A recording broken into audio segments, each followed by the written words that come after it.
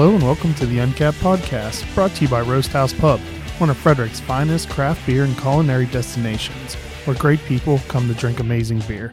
Visit them to track their taps and menu at roasthousepub.com or download the digital Pour app to track what's on tap. This is episode 82, and I'm your host, Chris Sands. And it's my pleasure to welcome back into the studio one more time the Maryland's craft beer champion, Comptroller Peter Franchot. Great to see you, Chris, and congrats on the latest edition of Uncapped. I can't wait to read the article about women breaking into the craft brewing ownership business, and also I'm looking forward to May 12th when I come back up for the Frederick Beer Festival. That's going to be a great time. Yep. It always is. Hope the weather's just like it is today. And yes, it would be great. It may be a little warmer, but in past years it has been ridiculously hot for early May. Well, I just came from Attaboy, and they gave me a little tasting of their Golden Field, and it's just reminds me how innovative and entrepreneurial the craft beer sector is. And then going back to talking about the cover story of Uncapped, and I think another beautiful aspect of the craft beer community in Maryland, there is a lot of women represented in it. There are more and more breweries being started, and then also having women brewing. So our diverse collection of breweries and brewers in Maryland are great.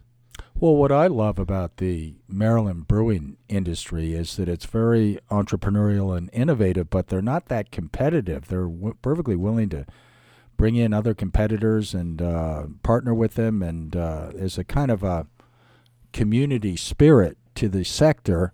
And then on top of that, you've got the fact that they are, you or whoever I'm addressing, I guess, as far as Maryland brewers, you are single-handedly revitalizing communities all around the state. And this is so much bigger than just the jobs and the revenues and the wages and the economics of this sector, which are very promising. It's this ability to strengthen communities, which I find to be so appealing. Yeah, so actually right now I'm wondering, how are you so energetic? And you must have had just a ridiculously busy last couple of months. You were very active and busy during the session. Tax Day was earlier this week, which for Maryland seems to have been a great success.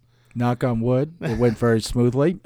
We've processed 2.5 million returns. We got another 300,000 in the last couple of days. I'll be helping the staff open them up this Saturday because we physically have to open them up. And then we've got another 500,000 that will be coming in October from people that ask for extensions. Can you look up when I'll get my refund?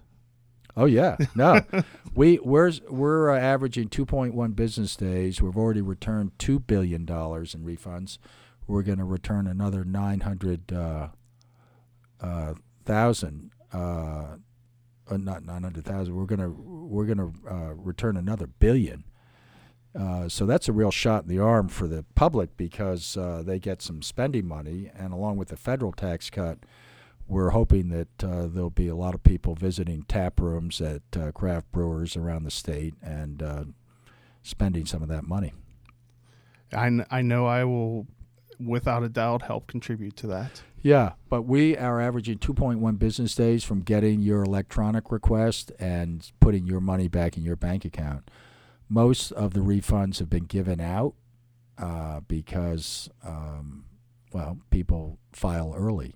I'm a procrastinator, so mine wasn't filed until Monday evening. Yeah, you give me your contacts up, or actually call me and let me know because, that's such a congested time.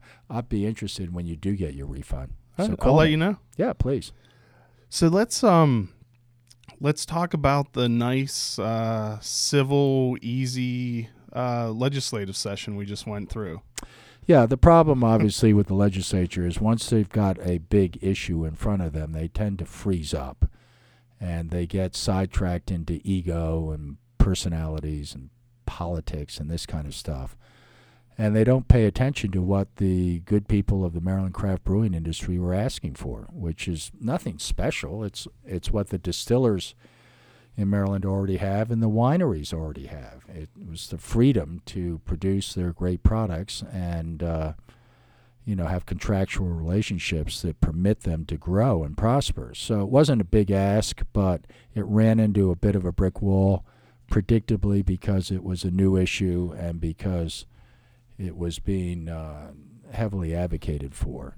But I'm very optimistic that next year, not only 518, but other provisions helping the craft brewers will be passed once the legislature focuses on the actual request in front of them rather than some of the side issues. So is the plan to resubmit 518 as it is and go? Well, that's a good question. I have suggested to Kevin Addix and the Brewers Association of Maryland that they take the lead, not me, because they are able to obviously present their request based on their experiences, and I think that is probably the right way to go. I have a lot of other issues. I'm certainly not abandoning them at all. I continue to be, as you say, a champion for the industry because it's so good for Maryland. From every aspect. Oh, my God. This agriculture, manufacturing, service industry, like it's the main tourism. Tourism is a huge deal, but the main reason I'm supporting the industry is because the citizens deserve it. And they deserve to get respect from the legislators and, results and responsiveness. And they didn't get that this year, but that's kind of the way of Annapolis. You have to go down there 1 year and make your initial foray, and then you need to go back and specifically get what you need. And what they're asking for is not particularly radical. It's simply what these other sectors have and what the brewing industry in Virginia and Pennsylvania and Delaware and D.C. already have. So my plan is to kind of spin off a little bit, allow them to get down there and talk to the new legislators, because there are going to be a lot of new ones down there. I hope that they continue to do political advocacy during the spring and summer. They need to get out and really make their case with their customers from these tap rooms. They need to reach out to the Maryland legislature using social media and technology, and I assume that they'll be doing that. So will you be continuing the task force at all, or are you just going, as you said, let step back? Is it an accurate statement to say you're going to kind of step back and let the Brewers Association of Maryland lead the charge now? Yeah, I see this as a flight of B-52 bombers, and I've got a particularly big bomber, and I'm just peeling off. I've got some other issues, some of them related to craft brewing, that I'm going to be involved with personally. But I'm going to continue to support the other B-52s as they fly down to Annapolis and make their case. And I think that's entirely proper to have the industry mature into more traditional lobbying. I urge them, obviously, not to lose their moxie and don't go down there hat in hand, but go down there and ask for the House Bill 518 plus other provisions that should be put in that we didn't think of. But we've given them a great product. I mean, that result of the task force basically is over. The product is very solid. They need to go down and ask for that and additional bells and whistles that would make Maryland the number one state in the country. So let's take a quick break to thank another supporter of the craft beer industry, Roast House Pub. Coming up, we have a beer dinner with Black Flag Brewing from out a little closer to Annapolis and located in Columbia. April 24th, they'll be having their beer dinner with Black Flag. Next week will be Mom's Spaghetti Dinner. That's on the 26th with Kushwa versus Old Mother. And then I've talked about it a couple times, but Roast House is introducing their VIPA card. And the first 25 people who email chris@newspost.com, and we'll put that in the description of the video and the podcast. The first 25 people who email me will be registered to receive these, and you'll get information on the special access and deals that you'll get from Roast House Pub. So thank you once again, Roast House Pub, for your support. So I guess my next question would be from the surface and from looking from the outside, not being there, it looked pretty ugly during the session, and there was a lot of negativity lobbed at you. So under the surface, was there more positivity between the support of legislators and the Reform on Tap task force? Or well, there isn't a legislator that I didn't talk to who was anything but supportive of the craft brewing industry. The problem is that a couple of folks at the top decided that nothing was going to be done and that they were going to send a message, I guess, to me. Message received, but didn't do anything to me. They just hurt the craft brewing industry by treating them poorly. And they need to correct that. They need to understand that the business reputation of the state has been damaged, and they should not be sending messages by fooling around with legislation that actually affects real Maryland families. When we talk about 6,500 jobs in the craft brewing industry, we mean that, and it should be double or triple that. But for the legislature to get involved in some kind of artificial games playing, it was predictable, I guess, but highly unfortunate. And I think that now there will be a different response with new legislators, because there's a big turnover, and we'll just see how it all works out. But historically, what happens is that in issues like this, in the second year, you get most of what you asked for. So do you think that the main issue is more of them being vindictive towards you than not? So like a lot of the arguments that were put forward that have definitely been echoed by a lot of people that they weren't substantiated. Look, let me be honest with your listeners. Annapolis is broken. I mean, this is a system down there that prides itself on looking as if it's democratic and open to the public and everything's on the level. A lot of it isn't on the level, and it's handled in the back rooms, and it's machine politics rather than good government. It's a few people, one or two in each body, that have the decision-making authority, and they feed it down the food chain to the rest of the legislators, and everybody gets exercised on it. And that's what happened down there. It was very unfortunate. I happen to think that it was an example of smoke-filled back rooms rather than open, transparent, accountable government. I thought that the cronies, the lobbyists, benefited rather than the people of this great state, and I think there are going to be changes accordingly. But it happens all the time. It's not just the craft brewing industry.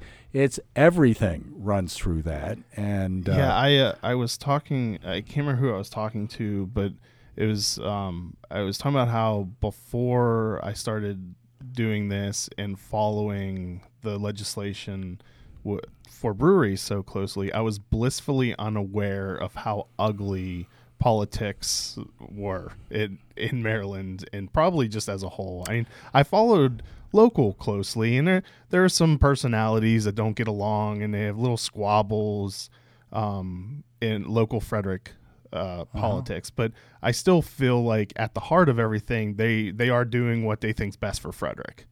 But like watching closely this time, as an outsider, I was appalled by how many things I saw happen that looked like they were just from a spiteful standpoint and a vindictive standpoint, not taking into account me as a citizen or the businesses that were affected by what they were debating. Yeah, this is not a partisan comment. I'm a Democrat, so the Democrats run Annapolis, but if Republicans ran it, it'd be the same problem. Power tends to corrupt.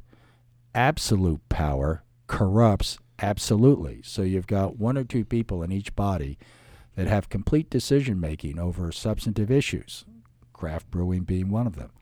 And they get in the habit of being able to dictate exactly what's going to happen, and a lot of it is juvenile, immature, ego, high school type messaging back and forth to people. And generally they get away with it. But I think the public is now beginning to wake up to the fact that it is not on the level, and I think the craft beer issue is an example of how necessary it is to enact some checks and balances on these handful of individuals that run the place. So I think it's a good time to bring up a question that someone on Facebook, Frank About Beer, brought up, that about the task force that's being enacted or being formed to study who should control the alcohol regulation.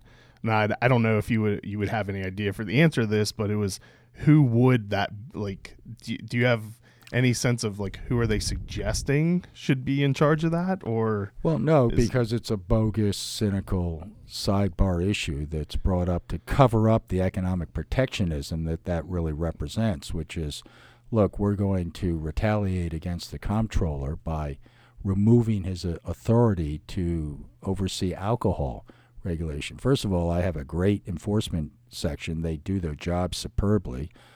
I wish I could remember his name. Jeff Kelly. One he was with you. I applaud him for the way he instantly stood up for himself when there were the false accusations that he might not be doing a good job of enforcing the laws that are in place. Right. And the legislators that wanted to have more regulation from me and less advocacy for the craft beer industry. I mean, what a bunch of misstatements they represent when they say, gee, this is a public health issue. Yeah, is alcohol a public health issue? Sure, we regulate it like white on snow, and we are extremely vigilant on that. But to have a legislator bring that issue up, who is tremendously conflicted himself with his personal financial connection to liquor stores and liquor dispensaries, I thought it was pretty cynical and crude to use the public health sector as an argument. I mean, yeah, should we be concerned about abuse of alcohol? Yes, and if you are concerned about it, what about Budweiser? What about Miller? What about Coors? What about the spirits? What about everything else? But to focus that in this, charlatan way, the committee got into this issue of public health, I think was very unfortunate and embarrassing, and unfortunate for the public health community that got maneuvered into that operation. But all of that stuff happened, and I think it's all going to be behind us when we go into the new session with new legislators and a new, hopefully broader, stronger, better coalition even than we had, and it was very, very strong. And I am my sense of this issue is that it's like trying to stop progress if you're going to continue to say no. And so I think it'll break through next year and benefit the state in a significant way. So what would be your advice for how people can help move forward? What should people do to, like, an average citizen? What should they do to help out? Every time they go to a tap room and enjoy a good local cold Maryland beer made in Maryland, generally with Maryland ingredients, and owned by Maryland family families, young families, and located in areas that are not areas where there's a lot of manufacturing sector and not a lot of jobs and revenues. Every time they go into one of those places, they should go up and ask to communicate with Maryland General Assembly on how great the beer is and how good it is that they're spending money in Maryland and producing jobs and creating tax revenue, among other things. And what a great atmosphere it is in these tap rooms as opposed to the general experience that people have. I'm not trying to speak disparagingly of taverns and other places that serve alcohol, but how great these community tap rooms are. If they're able to use technology to get their folks who are willing to send a hope you're having a great day to the legislators, because we are, believe me, that would be a big help. Otherwise, I think that most of the elected officials need to be interviewed and put on record as to where they stand on these issues. And once we get into the specific, it's very hard to say, the operating hours should not be increased. The barrel limit should not be increased. We shouldn't become similar to our neighboring states. And I think that'll happen naturally. Yeah, it's one of the, I often like to play devil's advocate, and I watch through all of that testimony, almost all of that testimony, and it was hard to listen to anything and think like, oh, they have a point. It was like every opposition that was brought up, it was a weak argument that was easy to shoot down. So it's hopefully, as all of us together are talking to legislators or people who are running for election for the first time this year, as we are rapidly approaching the primaries in another election, that ask everyone where they stand. And if that would help, but that's probably the trade association's responsibility to do it in a comprehensive way. But most of all, just realize that when I said that this is like trying to stop progress, it is. There's like a river coming behind us of public support for craft beer. You can't dam it up. Some of it may go over to Virginia and Pennsylvania if you try to, but ultimately it's going to break through and sweep all of this along. And most of these legislators, I don't mean to say that they're bad people. They're not bad people. They just are in an institution that's broken, and they realize it. They don't like it. They're told what to do most of the time, 50% of the time, and they're not in the back room when the decision is made. But it's justified by the fact that they have these important positions, and some of what they do is out in the open and on the level. It's just that this beer issue, along with a number of other issues, got moved into areas where the public wasn't allowed. So another question I have, and I asked... but I agree with you about the overall approach. I mean, I would be appalled if I were a member of the craft brewing industry at the treatment that they received. Yeah, it was it was embarrassing, I think, like the way that some of them were attacked. Welcome to Annapolis. Yeah, once I used to be blissfully unaware. Yeah, and it's because they realize, I think they're desperate in protecting the distributors erroneously from any kind of liberating from their economic situation that they currently have the brewers under. But I think ultimately it will all turn out just fine. I couldn't be more honored to be associated with a sector than this one. And my message to the sector is, trust me, this is all going to happen, and just keep pushing, and don't acquiesce just because it was a little rocky at the outset. There are dozens of issues like this that have gotten through and moved to great success, not the least of which are the wineries and the distilleries. Yeah, and wineries 10 or so years ago had the same fight.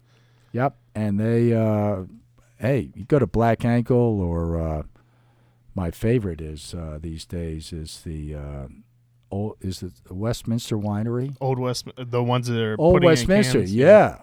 No, not yet. Yeah, It's an Old Westminster Winery. There are a couple of wineries in Frederick County, Carroll County, in this area, this region, that are unbelievably world-class, spectacular. And the beer has the same potential. It's a little different sector, but they should have the same support from the state. So I've asked a couple other people because I think just people in general tend to live in echo chambers more than ever nowadays. Mm-hmm. So to me personally, everything I see, it looks like this is a huge issue. Now, you go around the states and you've talked to a lot of people. Is the support for the craft beer industry large? Is it a issue that the population at large is aware of and cares about? Or is it mainly the people close to it that really Well, not care only about did it? we put out the task force report, which gave the structure to the issue, we also lit up the movement. And the movement ended up being one of the top, if not the top issue of conversation in Annapolis. Around the state, I believe it is right up there with education, healthcare, transportation, and here's an issue, beer. Because why is that? People like beer. It's the Trump people and the Clinton people together saying, for God's sakes, Maryland, get out of the way of these wonderful people. Let them do what they're good at, make great beer. And I happen to think it's a unbelievably potent issue, and that is backed up by our polling. And so I'm not saying on the priority list for all of us elected officials, Yeah. it rises to that level. But for a vast majority of the public, supporting this craft brewing sector is right up there with everything else. That's good to hear because, like I said, oftentimes I don't know is it just because where I look in the information I receive, am I just seeing a small subset, or is it as big as it appears to me? Okay, well, come and, go to the, obviously you'll be at the festival on the 12th. Let's walk through and ask some people. Well, yeah, I'm sure. And it is the variety of people. It's the where they come from. It's who they are. It's not a echo chamber. It is the real world. You walk into just about any tap room, and it is a very eclectic bunch.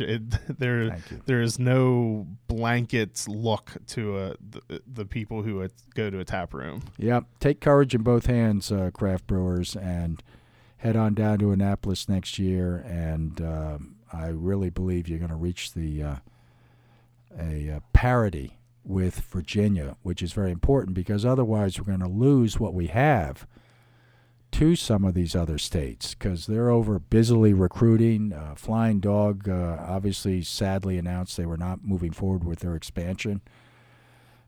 This is not just a beer issue. This is a economic issue and a reputational issue for the state. And I want to thank Governor Hogan.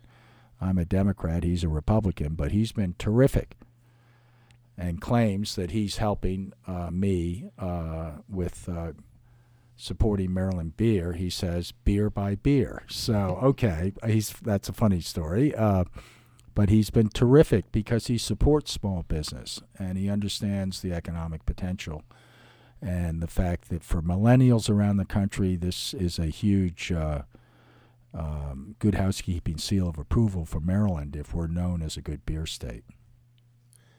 So to wrap up, we may hear less from you about beer, but you still fully support. No, let me just correctly describe this. My B-52, that's a big plane, is kind of veering off in a different direction, but the only thing silent about Francho is the T at the end of my name. Trust me, I will be there for this sector, and I will be championing it.